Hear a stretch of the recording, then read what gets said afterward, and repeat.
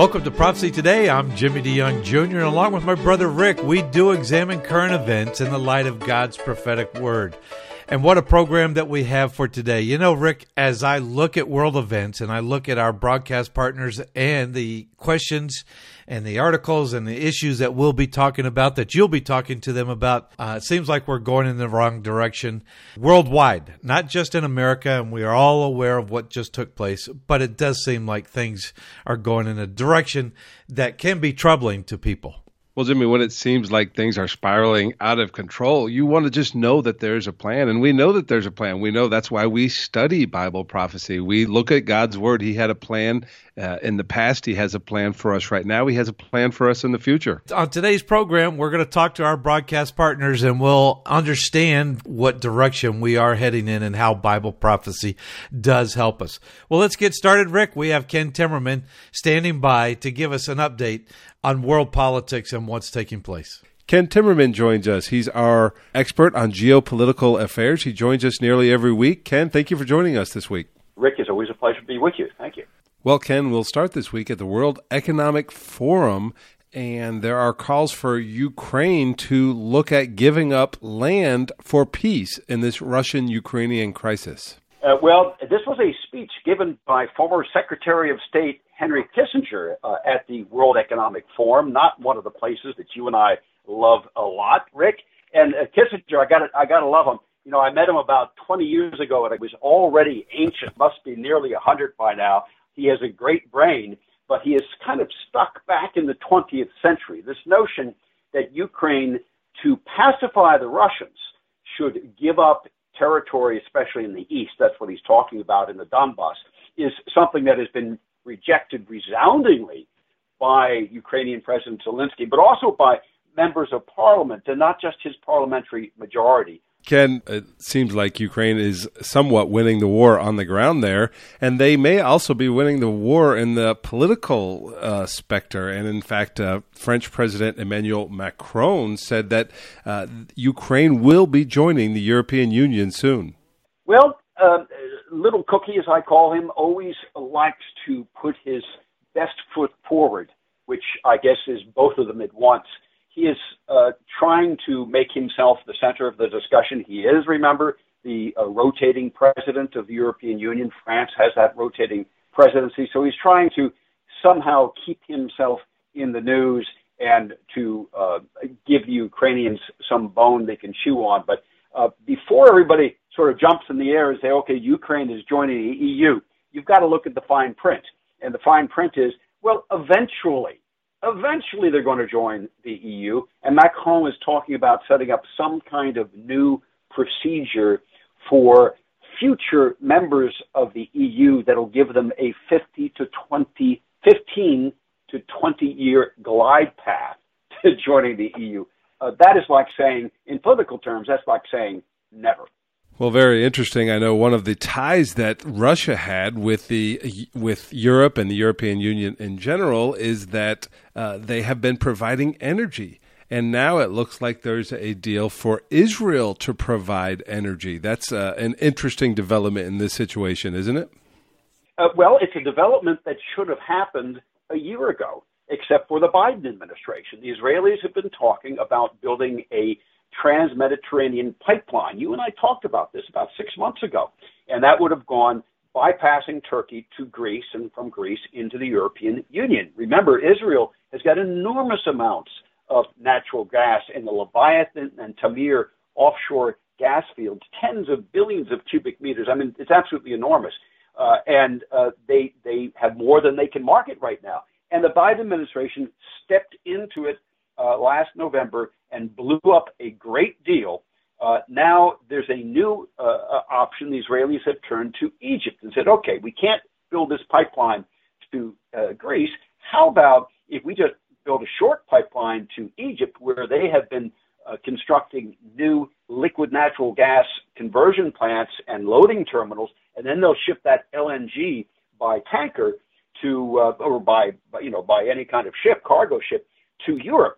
It would be a great deal. It is a great deal, but only if the environmental zealots in the Biden administration leave it alone. if they don't seek to quash it. They did that earlier deal.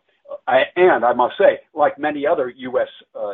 Energy deals, the Keystone XL pipeline, it's these environmental zealots at the White House who are ruining our economy and wrecking the security of our allies.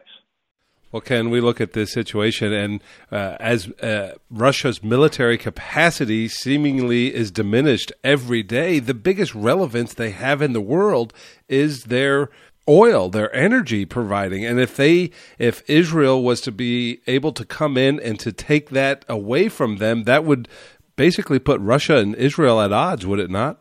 Well, it would, and that is something that the Israelis are very, very shy about. They do not want to brusquely go up against Russia.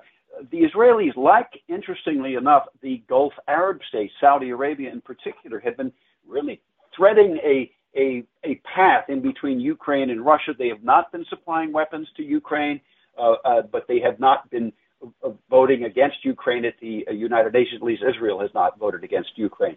The others have. They want to maintain relations with both Russia and Ukraine, Russia and the United States. And they are very worried. The Israelis are worried. The Gulf Arabs are worried that the U.S. under Biden is going to abandon the Middle East, that we are going to pull out of the Middle East. Now, will Russia step into that vacuum? Right now, the Russians have got a limited attention span. They're very preoccupied with Ukraine. But once that war is over, I imagine they will return to the Middle East. And they will return in a big way, and the U.S. will not be there. And so Israel does not want to anger the Russians. Small amounts of sales, that's why LNG through Egypt, which can be turned on and turned off. There's not a big infrastructure build. I think that's the way to go. I think that's where the Israelis will go, again, if the environmental zealots in the White House don't shut it down. Well, that's a very interesting situation, and it's something we're going to keep tabs on for sure.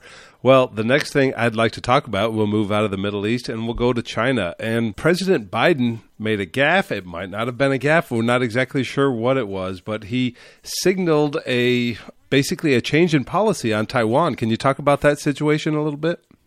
Well, remember Robert Gates, who said that Joe Biden has never been on the right side of a national security or foreign policy issue in his entire 50-year Senate career. And that has not changed since he became president. He did not all of a sudden become a genius. He did not all of a sudden even become an intelligent high school graduate. Joe Biden does not understand national security or our longstanding commitments to Taiwan. We have a commitment under the Taiwan Relations Act that requires the United States to maintain an ability to, quote, resist any resort to force, meaning that the U.S. has to maintain a military capability to protect Taiwan should it be attacked. That does not mean that we should be announcing that we're sending military troops to Taiwan, which is what Biden did. But, you know, before we kind of go off into that minutia of foreign policy, the historical foreign policy stance, we have to look at what the U.S. is actually doing on the ground.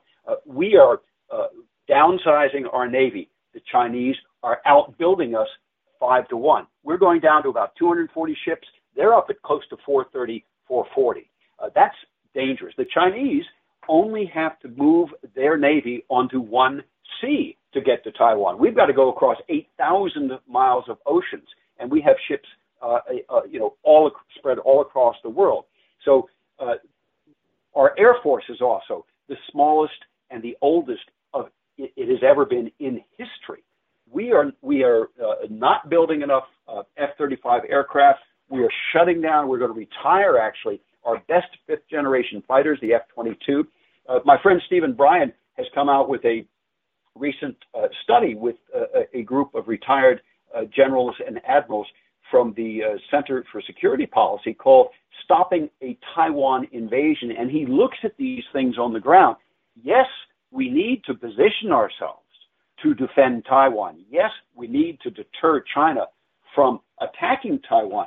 But our current military posture is not enough to do so. We need to build more planes. We need to build more ships. We need to have dispersed bases in the region. We have to pre-position supplies. We have to integrate Taiwan's air defenses with us. And the list goes on and on of rational clear things that we need to do strategically and policy-wise, and this president is incapable of doing it. The United States under Joe Biden is a paper tiger, and it's a disgrace that we have become that. Seemingly at odds with that perspective a little bit, Secretary of State Blinken said that they've called China the most serious global challenge. Are we ready to meet that challenge? And I know your previous comments say no, but what do we need to do to be ready to meet that challenge? Well, I was very interested to watch that speech by Blinken at the World Economic Forum. Remember, Davos, this is no friend of freedom. Freedom does not live in Davos. They round up, the World Economic Forum has their own police force. They arrested a conservative American reporter, Jack Posobiec, in Davos because they didn't like his politics, not because he was dangerous. Blinken made a speech at the World Economic Forum talking about China, saying, well, they're not an adversary. We might compete in some areas, but they're not an adversary. He says, we don't want China to think that we believe they're a threat. It was a disgraceful speech. You compare that to things that Secretary Pompeo has said, or even other Democrat predecessors, it was pathetic. And it shows that Blinken really is a creature of the World Economic Forum and of the George Soros wing of the Democrat Party. Okay, and so much going on in the world right now. We've looked at Russia and Ukraine. We look at the Middle East. We look at China.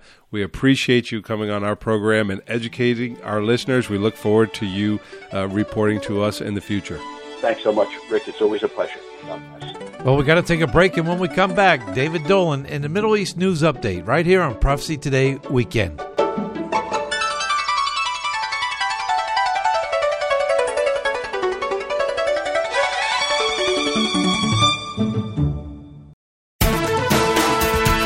I'm Ruth Kramer with Mission Network News.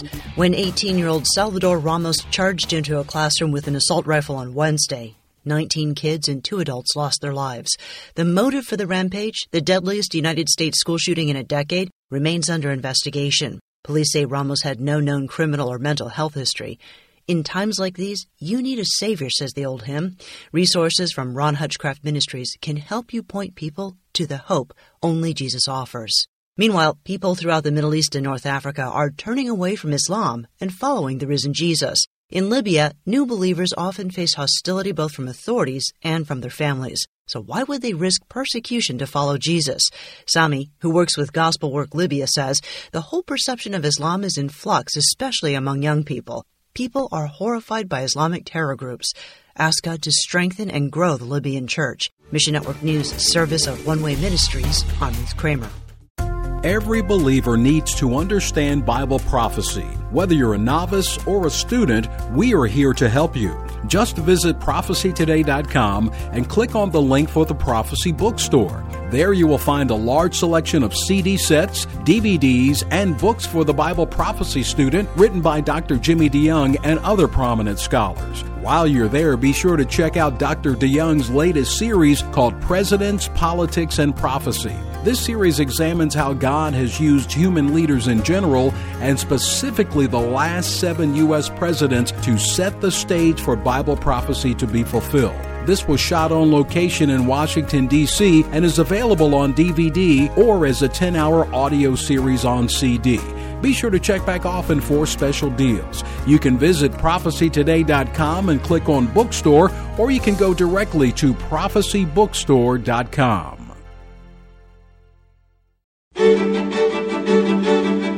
Welcome back to Prophecy Today Radio, the program that looks at current events in the light of Bible prophecy.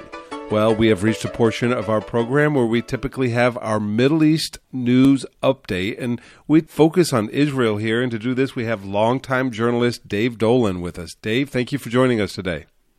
You're welcome, Rick. Always glad to do it.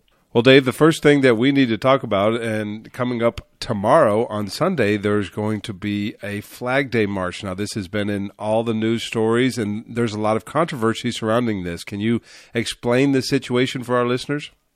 Well, it was on the same day last year, although it was a different date on the Gregorian calendar, Jerusalem Day, which marks the Israeli conquest of Jerusalem in 1967 during the Six-Day War. Of course, troops entering through Lions Gate in the east and heading up to the Western Wall. Very historic day, but one in which Israel celebrates every year. This year it falls, as you said, on the Hebrew calendar tomorrow, Sunday. And it's always a day of festivities throughout Jerusalem and indeed throughout Israel. This victory of the Six-Day War is celebrated. And of course, the Arabs don't like that at all. And there's always some protests, there's always some violence. But last year, on the same day, the 11-day war began. And it was during the march in Jerusalem of Jews into the Old City, heading towards the Western Wall, that rocket fire began from the Gaza Strip. 7 rockets were fired at Jerusalem, beginning that 11-day war. And that was despite the fact that the Israeli leaders at the time, the new government wasn't totally formed, but the Israeli leaders at that time banned the march from going through Damascus Gate in the Arab quarter, the Muslim quarter of Jerusalem, and only allowed it to go through the Jaffa Gate, which, as you know, is the entrance into the Christian quarter, and then you march down to the Western Wall without going into the Muslim quarter at all. Well, this year, as of Friday at least, the government had announced that the original march would take place. Half the 16,000 would be the limited number of participants. 8,000 would be allowed to march through Damascus Gate and the Arab quarter, and another 8,000 would go through Jaffa Gate. Well, the Muslim world erupted in fervor over this announcement that the parade would go on. Again, it's taken place pretty much every year since 1967, but they've never liked it. And basically, the threats coming from the Gaza Strip, from Hezbollah in Lebanon, from Iran and other quarters are that another war will be launched if this provocation, as they call it, takes place. Now, in reality, Rick, I've covered this march many times. The police are everywhere. In fact, the government announced the call-up of 3 reserve border police units this week to be on the scene. There'll be thousands of regular police. All forces have been canceled. Some of the Israeli military drills, the Chariots of Fire drill that I mentioned last week, is going on for 3 weeks. Some of those planned events will be canceled so that more soldiers can be free to be in the cities and towns in case there is once again a full rocket attack. Hezbollah leader Nasrallah announced on Wednesday that he would basically support the Palestinians in every way possible, threatening, obviously, to unleash his huge rocket force upon Israel. And this came Thursday evening. An Israeli drone was in the area looking at Hezbollah forces, was in South Lebanon, and was apparently shot down and taken control of by the Lebanese army, not by Hezbollah itself, the report said.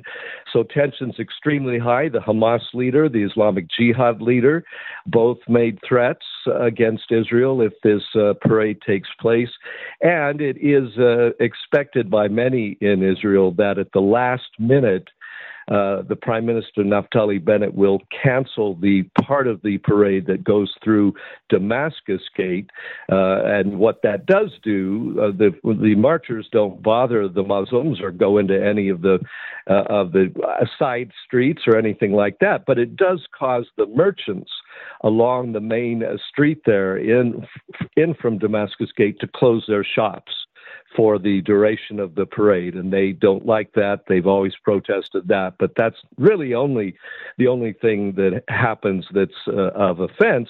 But of course, as I mentioned last week, a small Jewish group said that it would begin dismantling the Al-Aqsa Mosque and the Dome of the Rock Shrine up on the Temple Mount during this march. Well, of course, the police are everywhere. There's not going to be any such thing happen, and the Arabs and Palestinians know that.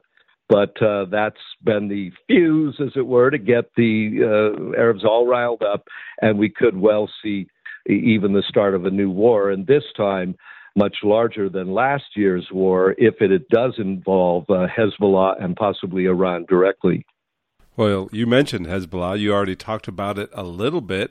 And I guess the thing I would worry about during this situation is they may use this situation as a pretext to start something else. In fact, the Hezbollah Secretary General said that any attack on the Al-Aqsa Mosque and the Dome of the Rock will explode the region, basically insinuating that this march, if it goes ahead and if it goes through the Damascus Gate and through the Muslim quarter, it's an attack on the Al-Aqsa Mosque, which it's not true. It's absolutely not true. The police and the border police will be stationed at all of the entrances to the Temple Mount, the Al-Aqsa Mosque compound. They will not allow any of the Jews up there, any of the marchers. They will go, as they always do, to the western wall of the Temple Mount, below the Temple Mount, and they will sing and dance and carry their Israeli flags and wave them about.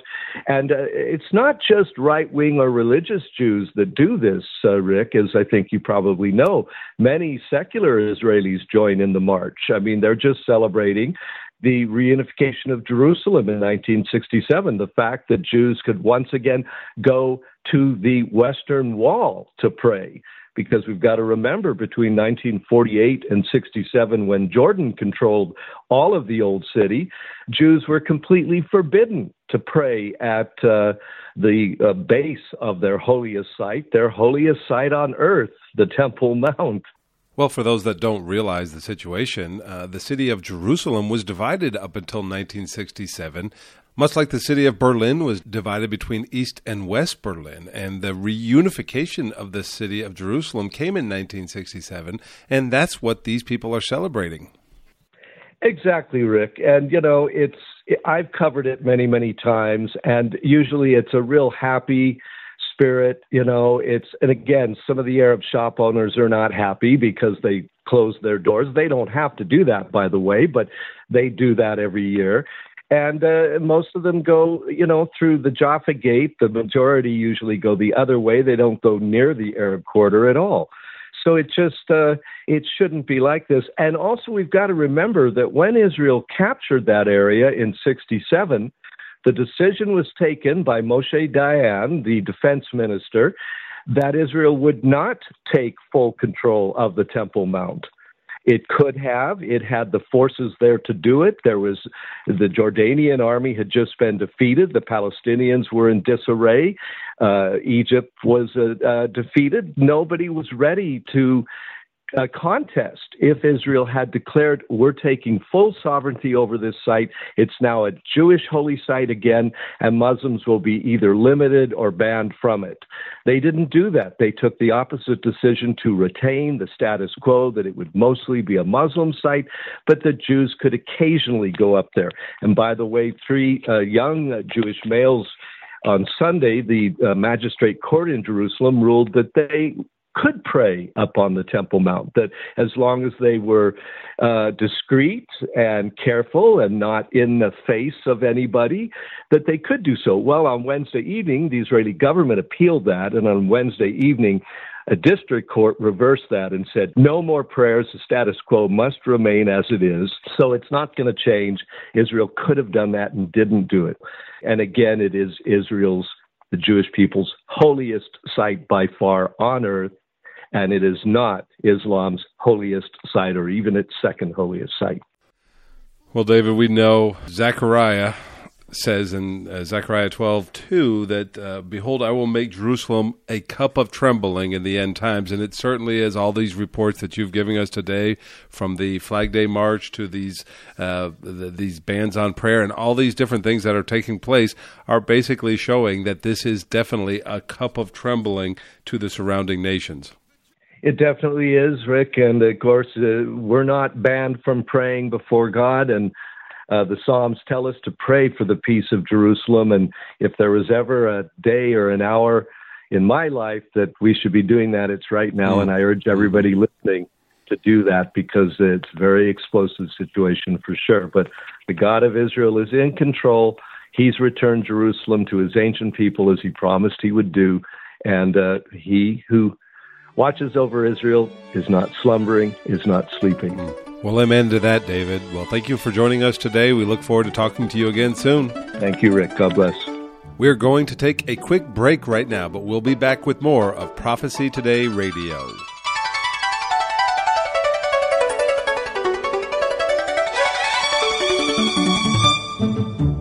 Have you ever wanted to know more about God's plan for the future? Have you ever tried to understand prophetic passages in God's Word, like, say, the book of Revelation, and been frustrated at not being able to figure it out? Dr. Jimmy DeYoung's latest CD series, Keys for Unlocking God's Plan for the Future, will help you gain the ability to understand where to start in your study of prophecy and allow you to read God's Word in a new and exciting way. Understanding God's prophetic Word will allow you to live a pure and productive life until Jesus returns for the church. Keys will help you gain the tools you need to understand the end-time events as foretold in God's Word. Dr. DeYoung lays out a systematic approach to Bible prophecy for those who want to know God's plan for the future. Tracks included are A Roadmap Through the End Times, The Jew in Jerusalem, Daniel and the Antichrist, Ezekiel and Messiah's Temple, and Revelation and Babylon. To order your copy of Dr. Jimmy DeYoung's Keys for Unlocking God's Plan for the Future, visit our website at prophecytoday.com. Welcome back to Prophecy Today. I'm Jimmy DeYoung Jr. Along with Rick, we are examining current events in the light of God's prophetic word. This next half hour, R.C. Merle and a new broadcast partner, Paul Scharf. But right now, Rick has Itamar Marcus on the line. Itamar Marcus joins us today. He's with Palestinian Media Watch. Itamar, can you tell us a little bit about Palestinian Media Watch and how you do what you do? Palestinian Media Watch reads all the open sources connected to the PA, connected to their leadership. So, for example, we'll read all the Facebook pages of the president's office, the prime minister, all of the ministers. We will look at their school books. We will look at their official TV stations. We'll look at their official newspaper. So by looking at all of these social media and classical media stations of the leadership of the PA, we get a very excellent sense of what the real ideology is of the Palestinian Authority to its own people. When they come to Washington, they say something completely differently. That's what we're trying to constantly impress on the American leaders, is that you can't listen to what the Palestinians tell you when you visit them or when they visit you. You have to only listen to what they are telling their own people, their own children. And that's what we do. We bring them that information. And, of course, it impacts very strongly because when governments hear that the PA tells them, oh, we're teaching our children, educating them to peace. And then we show them videos from PA TV where children talk about that they learned in school today to boycott and to kill the Jews. And that's a direct quote. So these are the kind of things that impact very strongly on American lawmakers. Well, and that's what we're trying to do here. We're trying to give people an accurate picture as well. And certain narratives are being advanced by the information and the media that the Palestinians are consuming. And this is official Palestinian media. Well, there's a few stories that I wanted to get your take on. And during Ramadan, there was quite a bit going on the Temple Mount, and much of it was talking the Palestinian media. People were coming to, quote-unquote, defend Al-Aqsa Mosque and the Dome of the Rock from the Israeli soldiers and the Jews who were attempting to defile it. Can you tell us a little bit about that story and how that developed? Okay, so first of all, the story is a complete libel by the Palestinian Authority, and it's a story that they have been repeating for years. It's a terrible lie, and it's cost Israel, Jewish people, many, many lives, many, many lives. The libel is this, that Israel is planning to destroy Al-Aqsa Mosque. The Palestinian Authority has repeated this libel so many times that there was once a poll taken by a Palestinian organization at the height of a terror wave, and they found that 50% of the Palestinians believed that Israel was going to destroy the Al-Aqsa Mosque. This is even though Israel has given them freedom of worship there, even more freedom of worship there than Israelis have on the Temple Mount. So it's a complete libel. They know it is, but they know they can get Palestinians angry. And they know they can get Palestinians to kill Israelis in the name of Islam and in the name of the Al-Aqsa Mosque. So this is one of the most lethal libels. Now, what's happened recently is they have extended the area in their libel of the Al-Aqsa Mosque to the entire Temple Mount. The mosque is one. There are actually two mosques up there. But they've decided to call the entire Temple Mount and the Western Wall, by the way. They say that it's all part of the Al-Aqsa Mosque. It's all Islamic. It's all only Muslim. And any Jew who goes up on the Temple Mount is therefore defiling the Al-Aqsa Mosque. And Palestinian society is a very religious society. And when you tell them that Israelis or Jews are defiling or invading the Al-Aqsa Mosque, when of course nobody's going near the mosque, they're only going to the Temple Mount, our holiest site. But Palestinians go crazy over this and they start killing Israelis. And that's why we had this recent terror wave with, in the end, 20 Israelis were killed. Many of them by stabbings, others by shootings. So three people killed in Tel Aviv, 3 people killed in Bnei Brak, people killed in Hadera. These are just regular mainstream cities where everybody's living their lives peacefully, and Palestinians are coming in and murdering. Why? Because they believe that Israel is planning to destroy the Al-Aqsa Mosque. It is literally a blood libel, because this libel has brought a lot of death to Israelis over the years. So, Itamar, you talked a little bit about these terrorist attacks that are taking place across the country, killing Jews. How are those attacks viewed? How are the perpetrators of those attacks viewed in the Palestinian media? The Palestinian Authority has turned them into heroes. Those who are arrested and go to jail start getting a salary from the Palestinian Authority from the first day that they're arrested. Those who murdered will be given life sentences, and after 30 years, they're going to be already making 12,000 shekels. That's about $4,000 a month, which is about 4 times the average Palestinian salary. So those terrorists are going to be rewarded. The Palestinian Authority is praising them, and their leadership is praising them as having done this in defense of Al-Aqsa. So they not only promote the terror and murder, but then they glorify, honor, and reward the people, the terrorists, afterward. And I have to remind you, this is the Palestinian Authority that Washington is deluding itself today to believe that they are a peace partner and worthy of American financial aid.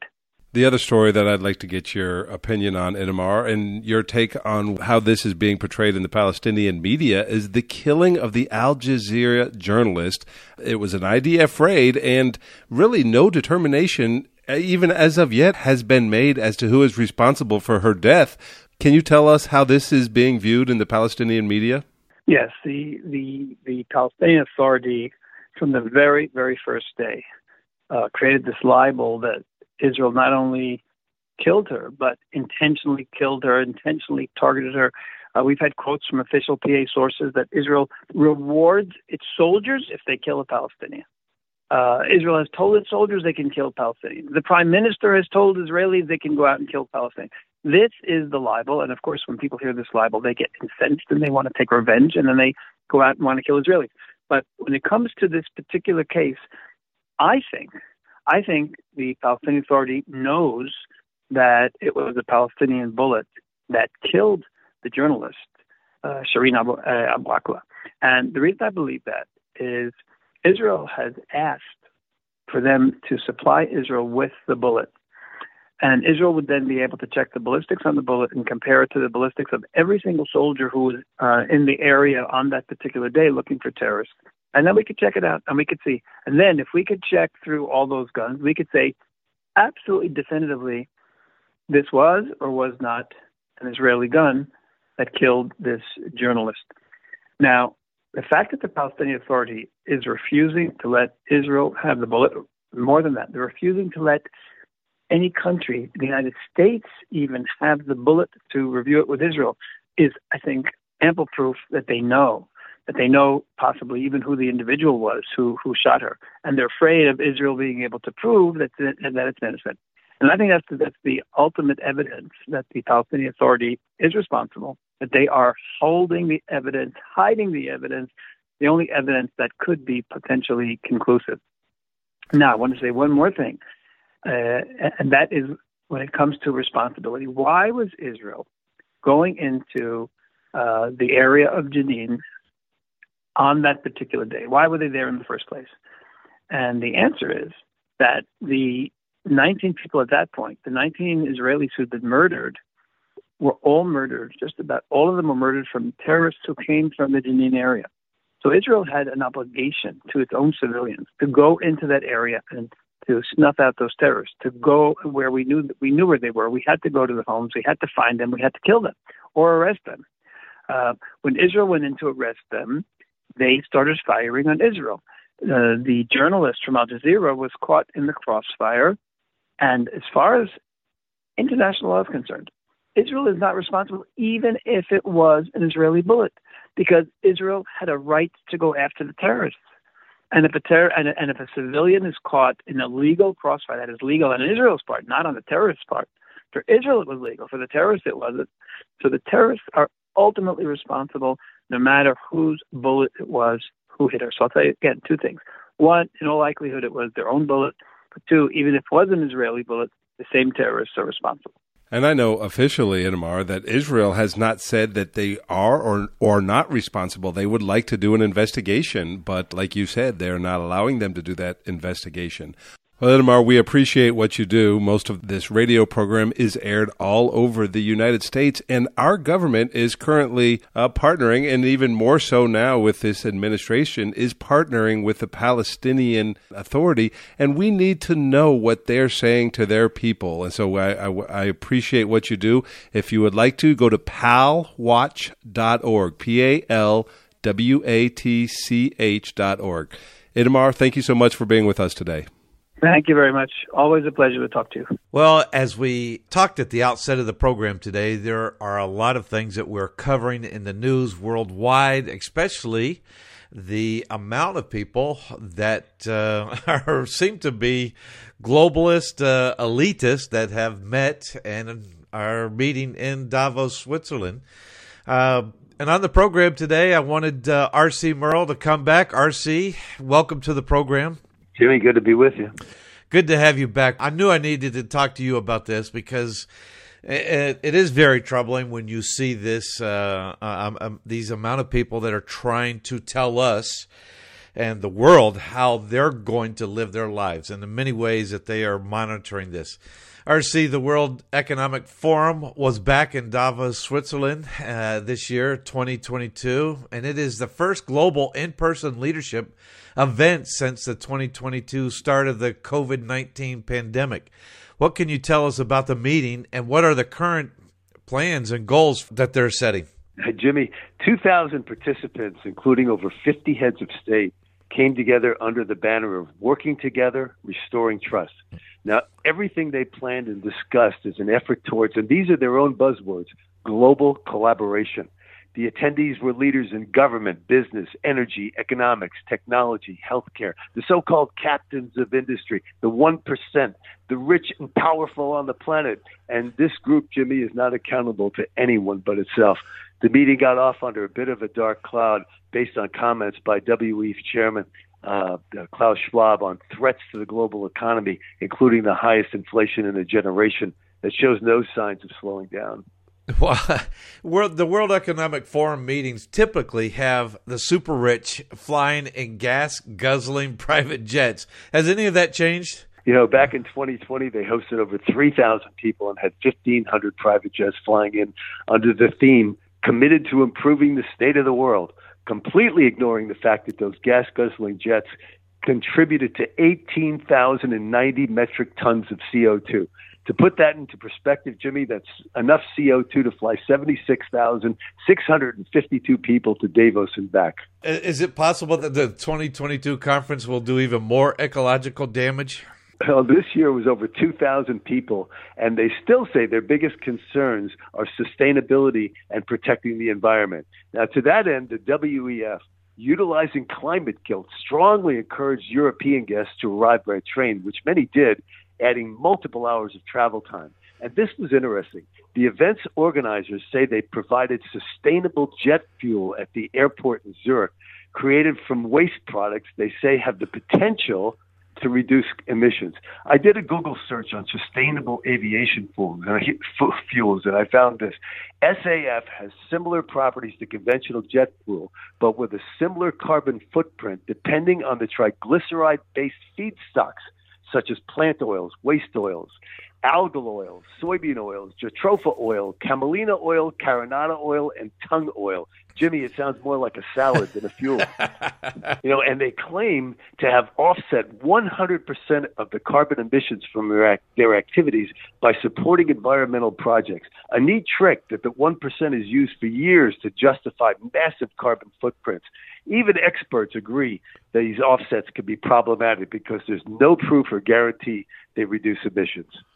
As you look at this, RC, and I saw some of the news items on, and we have all been, if you've been watching the news, you see that these are people that are making decisions about our lives that are out of touch with reality.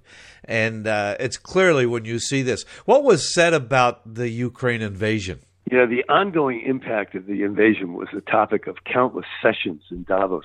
And this is a first. The WEF did not invite any Russian companies or representatives in light of the sanctions imposed on Putin's regime. Russia's absence at the meeting left a noticeable vacuum. And to further emphasize the sentiment, a video appearance by Zelensky asking for more support received a standing ovation. A quote from WEF President Børge Brende from Norway said it all. Mr. Putin started the war, and he can end it. The message was, we can't allow Russia to win this war.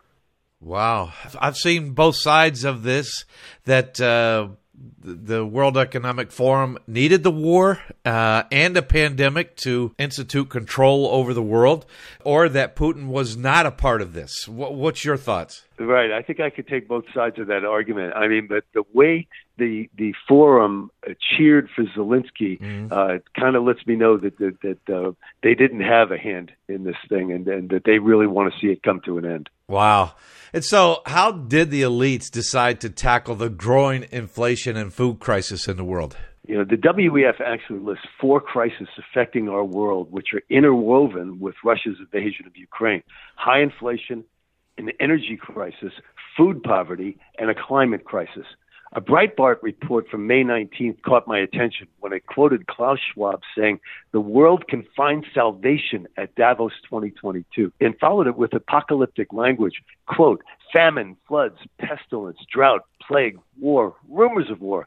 These are the issues facing the world today," said Klaus. "And the World Economic Forum is just the place to find the answers." Jimmy, I thought old Klaus was going to break into Matthew 24, 6 and 7, which speaks of wars and rumors of wars, along with famines, pestilences, earthquakes in various places.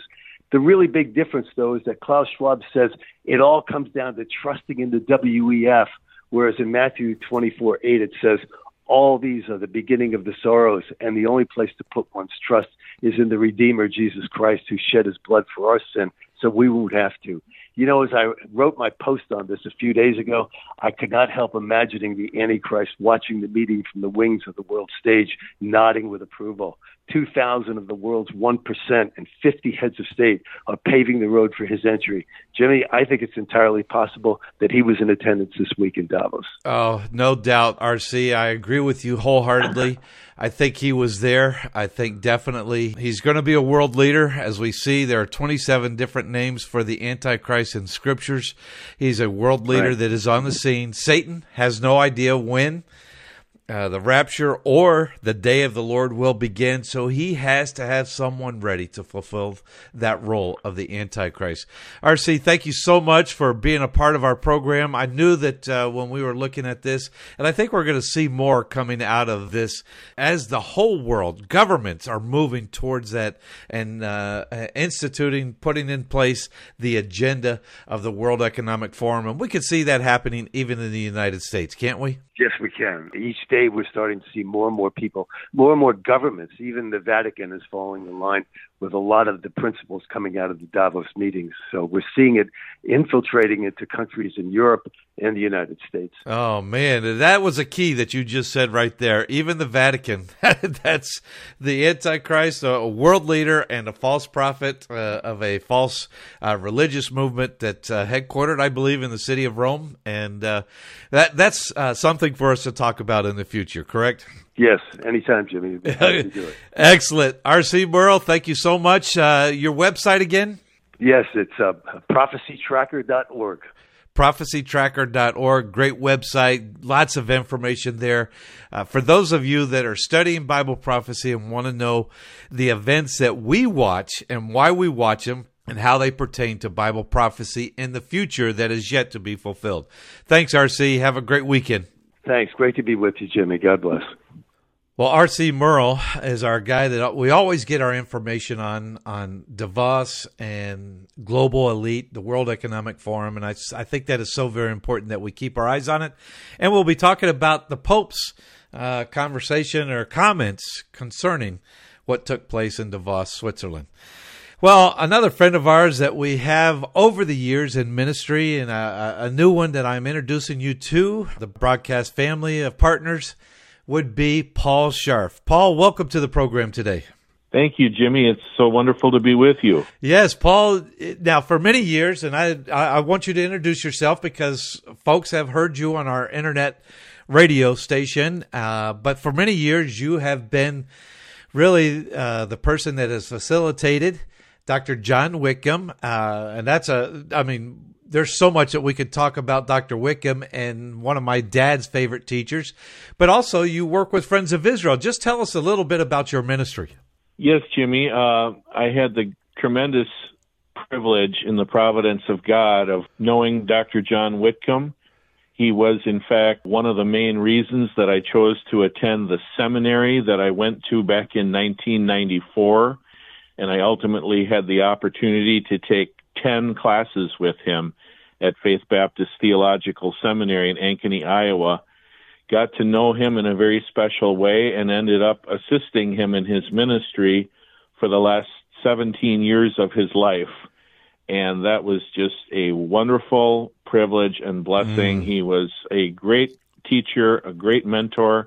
I've listened to most every word that he ever recorded and my life has been transformed by the teaching of the Word of God through Dr. Whitcomb and other great men that God has blessed and surrounded me with, and I'm just so thankful for that. And our ministry now and going forward, Lord willing, is to serve with the Friends of Israel Gospel Ministry. I'm actually in my 4th year of doing that, 2nd year of being full-time with the Friends of Israel as a church ministries representative here in the Midwestern United States. Well, you know what? That is fantastic. And friends of our ministry, listeners to our program are very familiar with Friends of Israel, Steve Herzig, and the ministry, Dr. Elwood McQuaid. I'm so excited about what you will be doing. As a matter of fact, I do realize that Friends of Israel just had a recent conference entitled, and this is what piqued my interest, From Eden to Eden. And the Prophecy Up Close conferences, and your role in presenting in that. Tell us about that. Well, that was a great honor, Jimmy, and I got to speak with Steve Herzig, who you just mentioned. The 4 topics for the conference were the same in each location with different speakers. They were on the garden created and corrupted, and then my first message, God's epic restoration plan.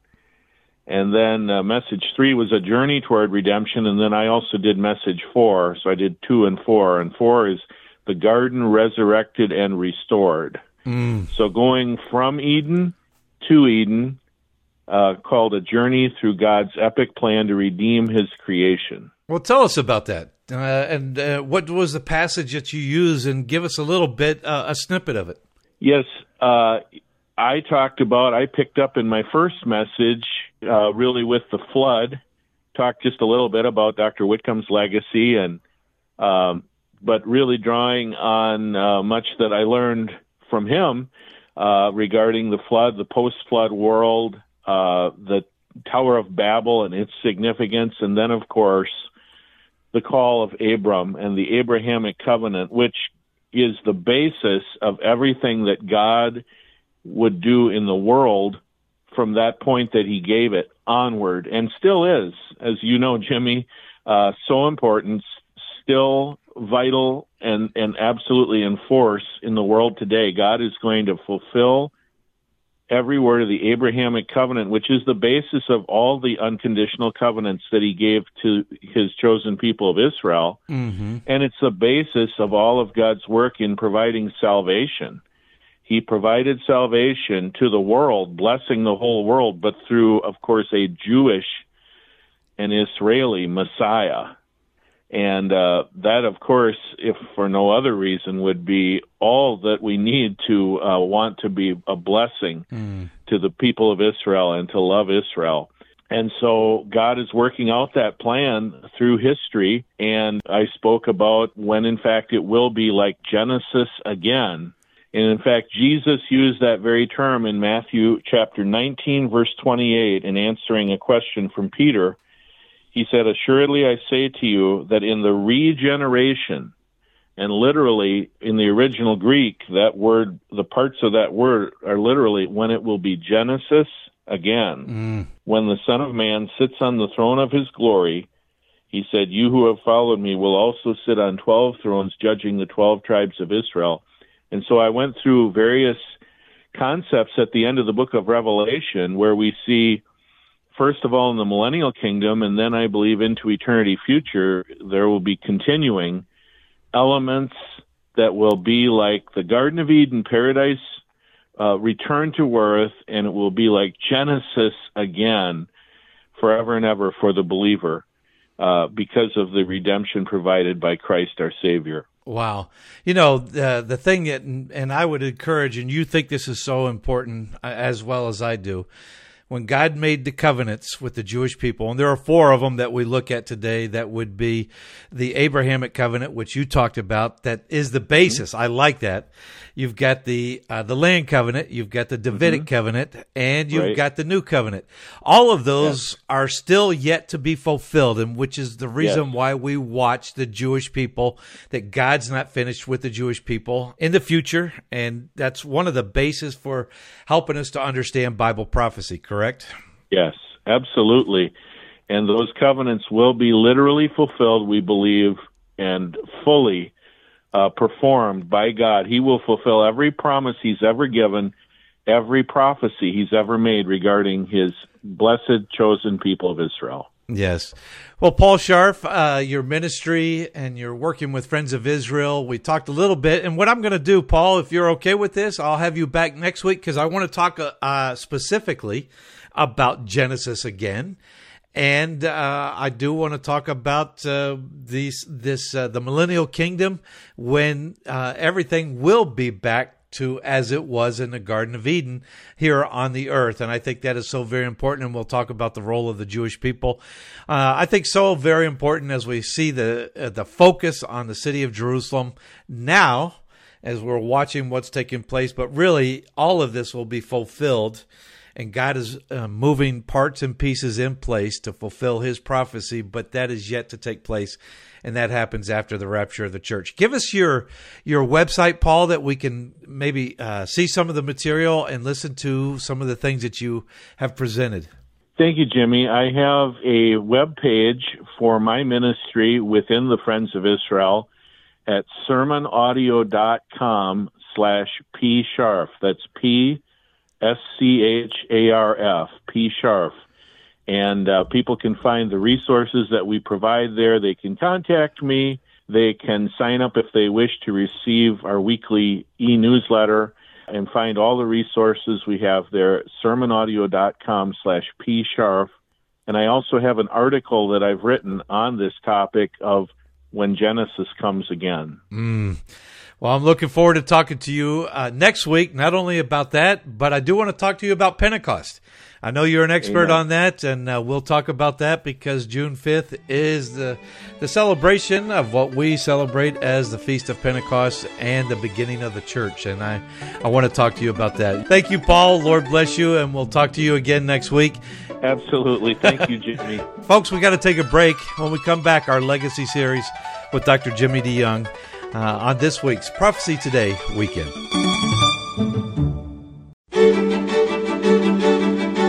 Welcome back to Prophecy Today. I'm Jimmy DeYoung Jr., and along with Rick, we have been examining current events in the light of God's prophetic word.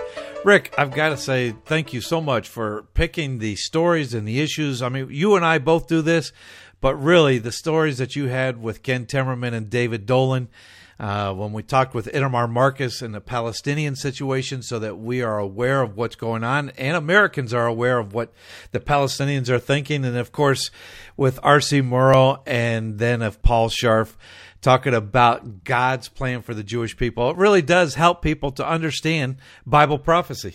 It certainly does. And when we look at those stories, and we pick those stories for a specific reason, when we look at those stories, we realize that, as we always say, the stage is being set, and things are certainly falling into place.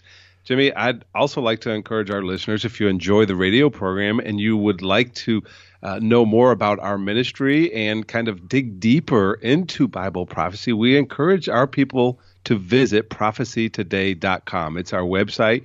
We have our stories there. We have our podcast there. You can learn more about what we do. You can learn more about Bible prophecy. We have study aids, some of them on the site for free, some of them on the bookstore. If you would like to go to the bookstore, we have teaching series, teaching DVDs. Those are things that would help you in your understanding of Bible prophecy. It's part of our ministry, and it supports our ministry. So we would love for you to go there and visit us and give us some feedback if you can. That's prophecytoday.com. Well, last week, Rick, in our study of a worldwide flood, the judgment of the earth 4,500 years ago, we saw that the Lord defeated Satan and his plan to defeat God.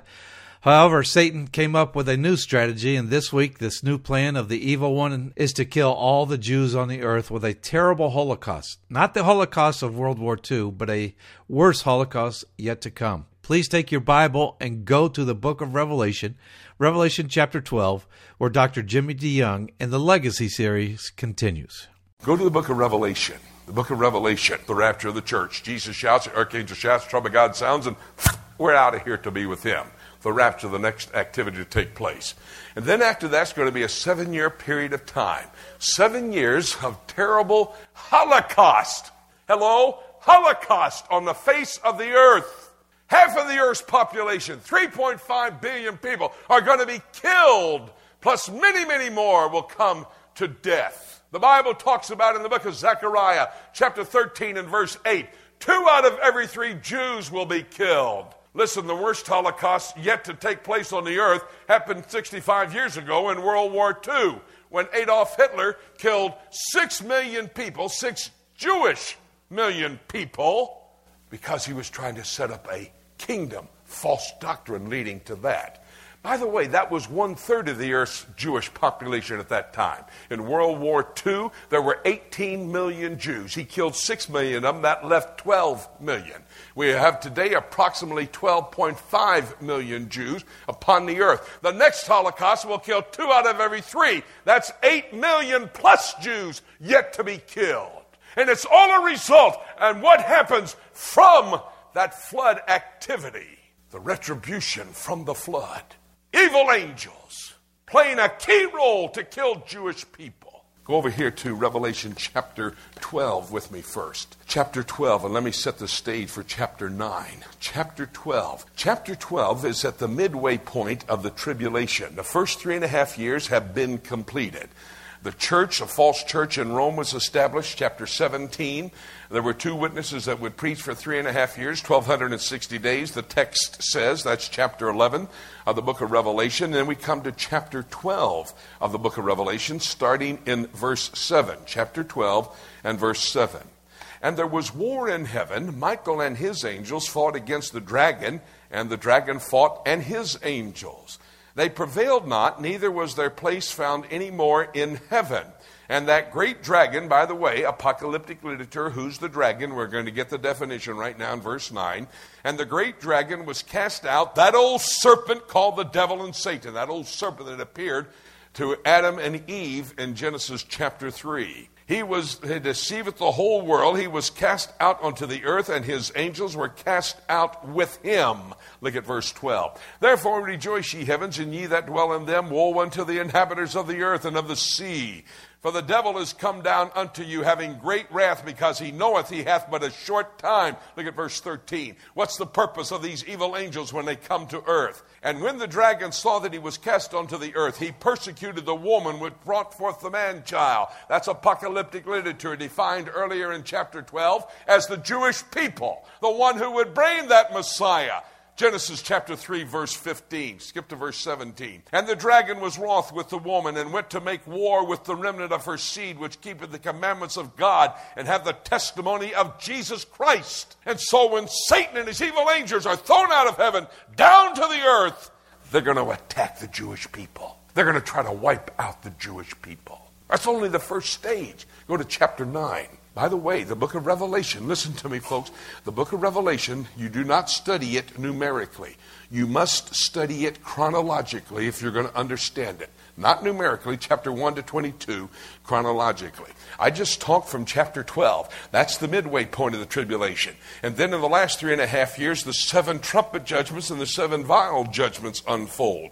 We're now coming to the 5th of the trumpet judgments, chapter 9 and verse 1. And the 5th angel sounded, and I saw a star fall from heaven. That's not a star like Twinkle, Twinkle, Little Star. That's a star like Michael Jordan is a basketball star. And I saw a star fall from heaven. Here's how I know what it's talking about. Unto the earth, and to him was given the key of the bottomless pit. To Satan, the star was given the key to the bottomless pit. Verse 2, and he opened the bottomless pit. And there arose the smoke out of the pit as the smoke of the great furnace. And the sun and the air were darkened by the reason of the smoke of the pit. This pit, the abyss, the Tartarus, the bottomless pit, in the heavenly someplace. I believe a black hole. We can argue about that all day if you want to. But it has evidence that it was in the heavens. How do I know? Because when the door was open, the smoke in it covered the sun. And it said it covered the air. That word air used here in chapter 9 is the same word used in 1 Thessalonians chapter 4 when it says, and we shall be caught up to meet him in the air. Someplace in the air, this Tartarus, where these evil angels have been held in prison. And they're released. You know what they are? Unidentified flying objects, UFOs. Alien creatures. Yeah, I believe in UFOs. I believe in alien creatures. He called them locusts. It's not like any locusts I've ever seen. Grasshoppers, you know. Look here, verse 7. Let's see what these locusts, grasshoppers look like. And the shapes of the locusts were like unto horses prepared unto battle, and on their heads was, as it were, crowns of gold, and their faces were the faces of men, and they had hair as the hair of a woman, and their teeth was the teeth of lions, and they had a breastplate, as it were, breastplates of iron. Look at verse 10. And they had tails like unto scorpions. You ever seen a grasshopper like that? Looks like a horse going to battle, a face of a man, hair of a woman, teeth of a lion, breastplate of a soldier going to war, and a scorpion's tail? I've never seen a grasshopper like that. That's an unidentified flying object. That's an alien creature coming in from outer space in the abyss where they are coming to attack and kill 1/3 of the earth's population. I'll get to it in just a moment. Yeah, I do believe in unidentified flying objects and aliens. What they are evil angels taking on the form of whatever they want to. Maybe even looking like a saucer, flying saucer. It's evil angels. They're evil angels. No other planet, no other place in all of creation except the earth, which was to be inhabited. Isaiah 48. And so it is. These evil angels attack the earth. Look here. Go to the 6th trumpet judgment. Show you how many it's going to be. The number, verse 16 of chapter 9, the number of the army of the horsemen were 200,000. That's 200 million. Evil angels. Somebody say, hey, wait a minute, man. There's 200 million. That has to be the militia in Red China. No, it doesn't. Because that's the 6th vial judgment, chapter 16. This is the 6th trumpet judgment. You got a lot of judgments to go. And besides, what did these locusts look like? Horsemen running to battle. 200 million of them are released. And they kill 1/3. Notice here, verse 18. By these 3 was the 3rd part of the men killed. That's 1.5 billion. The 4th seal judgment, 1/4 of the earth is killed. At 6 billion people, that would be 1.5 billion, leaving 3/4. You take another 1/3 away, that leaves half. That's 1.5 billion killed in the 4th seal judgment. In the 6th trumpet judgment, another 1.5 billion. Half the earth is destroyed. And most of them Jews. Why? Satan realizes, I will be equal with God. I will be worshipped in Jerusalem. We talked about the war in the heavens. That takes place. The aggressiveness of this angelic activity takes place. But listen to me.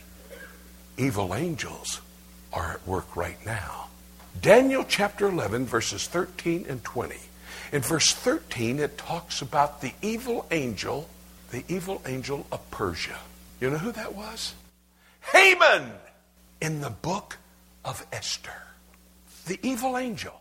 This is talking about evil angels taking control of human bodies, dispatched by Satan. What did Haman want to do? Kill all the Jews. He had the king Ahasuerus write the law of the Medes and the Persians. Give me the right. I'll kill every Jew. Oh, then in verse 20, it talks about the evil angel taking control of Greece. Well, who was that? Antiochus Epiphanes of Daniel chapter 11. Antiochus Epiphanes comes along, desecrates the temple, the first abomination of desolation, and then wants to kill off the Jews. Evil angels taking control. How do I know that happens? Well, I read Ephesians chapter 6, verse 12. We wrestle not against flesh and blood, but we wrestle against principalities, powers of darkness, evil in the heavenlies, world rulers. Who's the king of this world now? Satan, dispatching evil angels to take control of human world leaders. I stood in front of Yasser Arafat. I am not a psychic. I'm not a mind reader. But I looked at Yasser Arafat right in his eyes. I knew he was evil. Completely controlled, demonically controlled, and killing. That's an evil man. Satanically controlled. Adolf Hitler, satanically controlled. Do some study about Adolf Hitler. Man, he was into the occult, to witchcraft. He never made a decision without having a seance with a witch. He was demonically controlled and gave the order to kill 6 million Jews. It's happening. But it's not only happening in political activities. It's happening in the pulpit. 2 Corinthians chapter 11. What? Know you not that the devil is an angel of light? Read the rest of it. And his ministers of righteousness. Better check them out. Check me out. Make sure I'm conforming to that book. I don't care who it is. Hold the same standard high. Because the pulpit will be controlled by evil angels in the last days. To do what? Wipe out the Jews.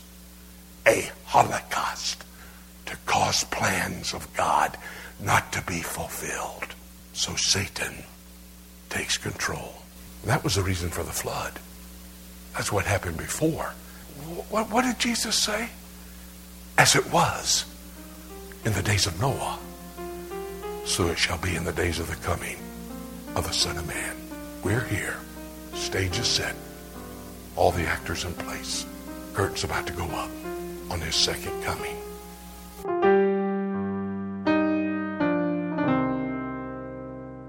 Indeed, the stage is set for the final drama to be played out. Everything that must be set in place for this final act to begin is in place. I pray that this study has alerted you to the plans of Satan. This study is a reminder of the events of the last days after the rapture of the church. Please use this information to warn others of what is coming. What a great exhortation by Dr. Jimmy DeYoung. Well, we're going to take a break, and when we return, we'll take a look at the book right here on Prophecy Today Weekend.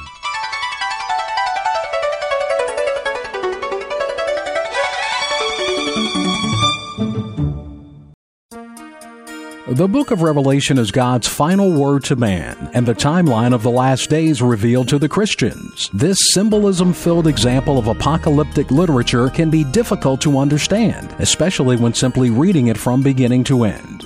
Dr. Jimmy DeYoung's latest book, Revelation, A Chronology, takes a walk through the prophetic book of Revelation in the order that the events will take place, chronologically, sharing insights into its true meaning and doing so in an easy-to-understand and practical way. If you have difficulty understanding the book of Revelation, get your copy of Revelation, A Chronology, and let Dr. Jimmy DeYoung aid you in your understanding of this profound end-times prophecy book that God has preserved in His Scriptures for Christians in the last days. To order your copy of Jimmy DeYoung's Revelation, A Chronology, call us toll-free at 877-674-3298 or visit our website at prophecytoday.com.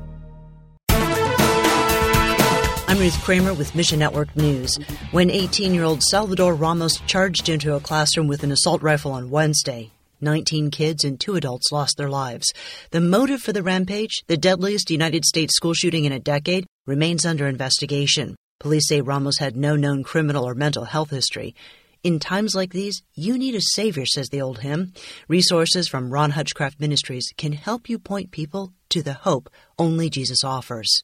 Meanwhile, people throughout the Middle East and North Africa are turning away from Islam and following the risen Jesus. In Libya, new believers often face hostility both from authorities and from their families. So why would they risk persecution to follow Jesus? Sami, who works with Gospel Work Libya, says the whole perception of Islam is in flux, especially among young people. People are horrified by Islamic terror groups. Ask God to strengthen and grow the Libyan church. Mission Network News, service of One Way Ministries. I'm Ruth Kramer. Welcome back to Prophecy Today. I'm Jimmy DeYoung Jr., and along with Rick, we have been looking at current events in the light of God's prophetic word. And Rick, it's really an understanding and studying Bible prophecy that has helped us to look at world events, geopolitical events that are happening worldwide, and to see, as you said earlier in this half hour, that the stage is being set, and it seems like we're about ready to begin the last days or the end times or the day of the Lord as talked about in God's Word.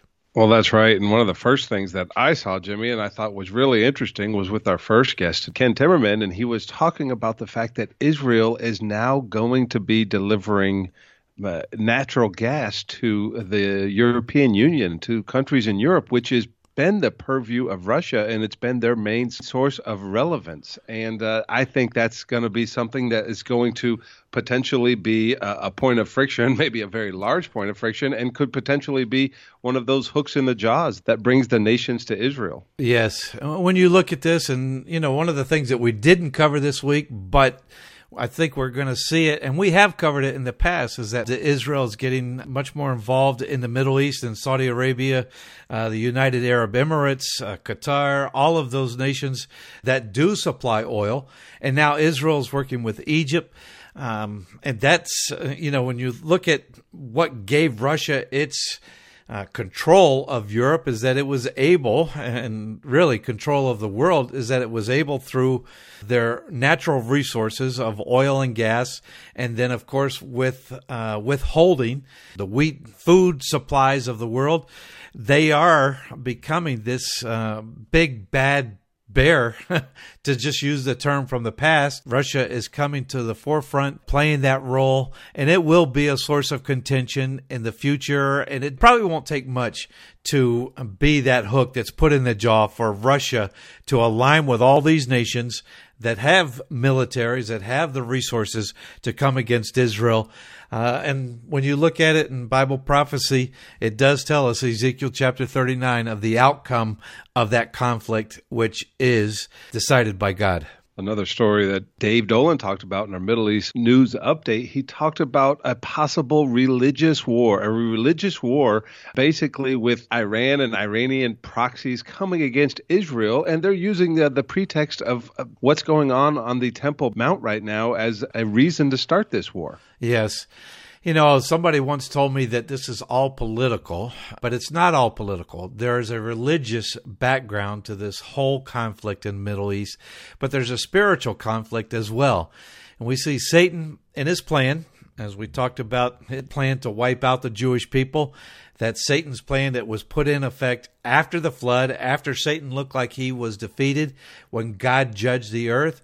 Satan came back with another plan to wipe out the Jewish people. When you see the spiritual, this religious conflict that's and the pretense of it is the center point of it all, the city of Jerusalem, that Temple Mount, God's holy mountain, Zechariah chapter 12, many times throughout God's word, 16 times, God's holy mountain refers to that location, his city, which he is aggressively possessive, that he's jealous for, the city of Jerusalem, his holy mountain. That will become the point of contention in which Satan is trying to draw all these nations of the world using religion to wipe out the Jewish people. And for a bit, he will succeed. It's a process that's talked about. Zechariah foretold about it. 2/3 of the Jewish people will be wiped out. 1/3 will flee to the wilderness. It's that 1/3 that will recognize that God is their God and that Jesus Christ is the true Messiah. What you're saying there is confirmed by what Itamar Marcus said from the Palestinian Media Watch, and just subterfuge in the media. And basically, it's causing these nations that surround Israel to want to come against Israel. And we've talked about this before. It's basically whose God is God. They're looking at Israel and saying that they cannot succeed in that land there because it verifies that God is God. You're absolutely right, Rick. When you look at it, this is a world system, a thought process that is coming in, that is Satan influencing world leaders, people groups, trying to accomplish his will to defeat God, to defeat the holy angels, and to defeat man. That's been his process through from the very beginning in Genesis chapter 3. We see that it will come to an end. When we talked to R.C. Merle, he talked about world leaders, and we believe that probably out of the 2,500 world leaders that are there, the Antichrist was probably a good probability that he was there in that meeting. We don't know who he is. We're not trying to point fingers at anybody, but there is a thought process that's coming in that will try to wipe out the Jewish people to control the world. As we look at it. And then, when we talked to Paul Scharf, Paul said God made a promise, and the very basics for everything on the earth and what's going to take place in the future has to do with the Abrahamic blessing. The blessing of those that bless the Jewish people will be blessed. Those that curse the Jewish people will be cursed. And through the descendants of Abraham would all the earth be blessed. And that was through the coming of the Messiah, Jesus Christ. Rick, after looking at everything that we have studied today, it's easy to see that we are living in the last days, isn't it? Well, I agree, Jimmy. At no other time in history have we been at this point. And it's really interesting, and I'm so excited at your conversation with Paul Scharf because it's interesting. We're looking towards the future, but it all has its foundations in the book of Genesis. All the covenants that were put together, God had a plan for the Jewish people. God has a plan for us as Christians, and it's all coming together for us right now. Yes. And we know that plan right now for Christians, the only way to have a restored relationship with God is by believing in the fact that Jesus Christ died on the cross for our sins, and only by believing that. And that's what he said, I am the way, the truth, and the life. There's no way to the Father except through me. That's through Jesus Christ. And the world needs to know that. The world needs to have that hope found in Jesus Christ, that hope of which Bible prophecy centers around the testimony of Jesus Christ. That needs to be the hope that the world has. And God chose Rick, he chose you, he chose me. That's why we're involved in ministry. That's why we are involved in our local churches. That's why we're involved in our communities, telling the world how close we are to the end times and how they need to have that relationship with Jesus Christ. Rick, thanks so much for joining us today. And again, I appreciate the things that you pointed out, how that helps us. And thank you so much for being a part of the program. Always exciting, Jimmy, to share the gospel. It sure is. Folks, with all that we've seen, we do need to be living as if we are living and expecting the Lord to return at any moment to take us home to be with Him. Let's keep looking up until. Thank you so much for joining us today. This is Jay Johnson inviting you to join us again next week for more of Prophecy Today.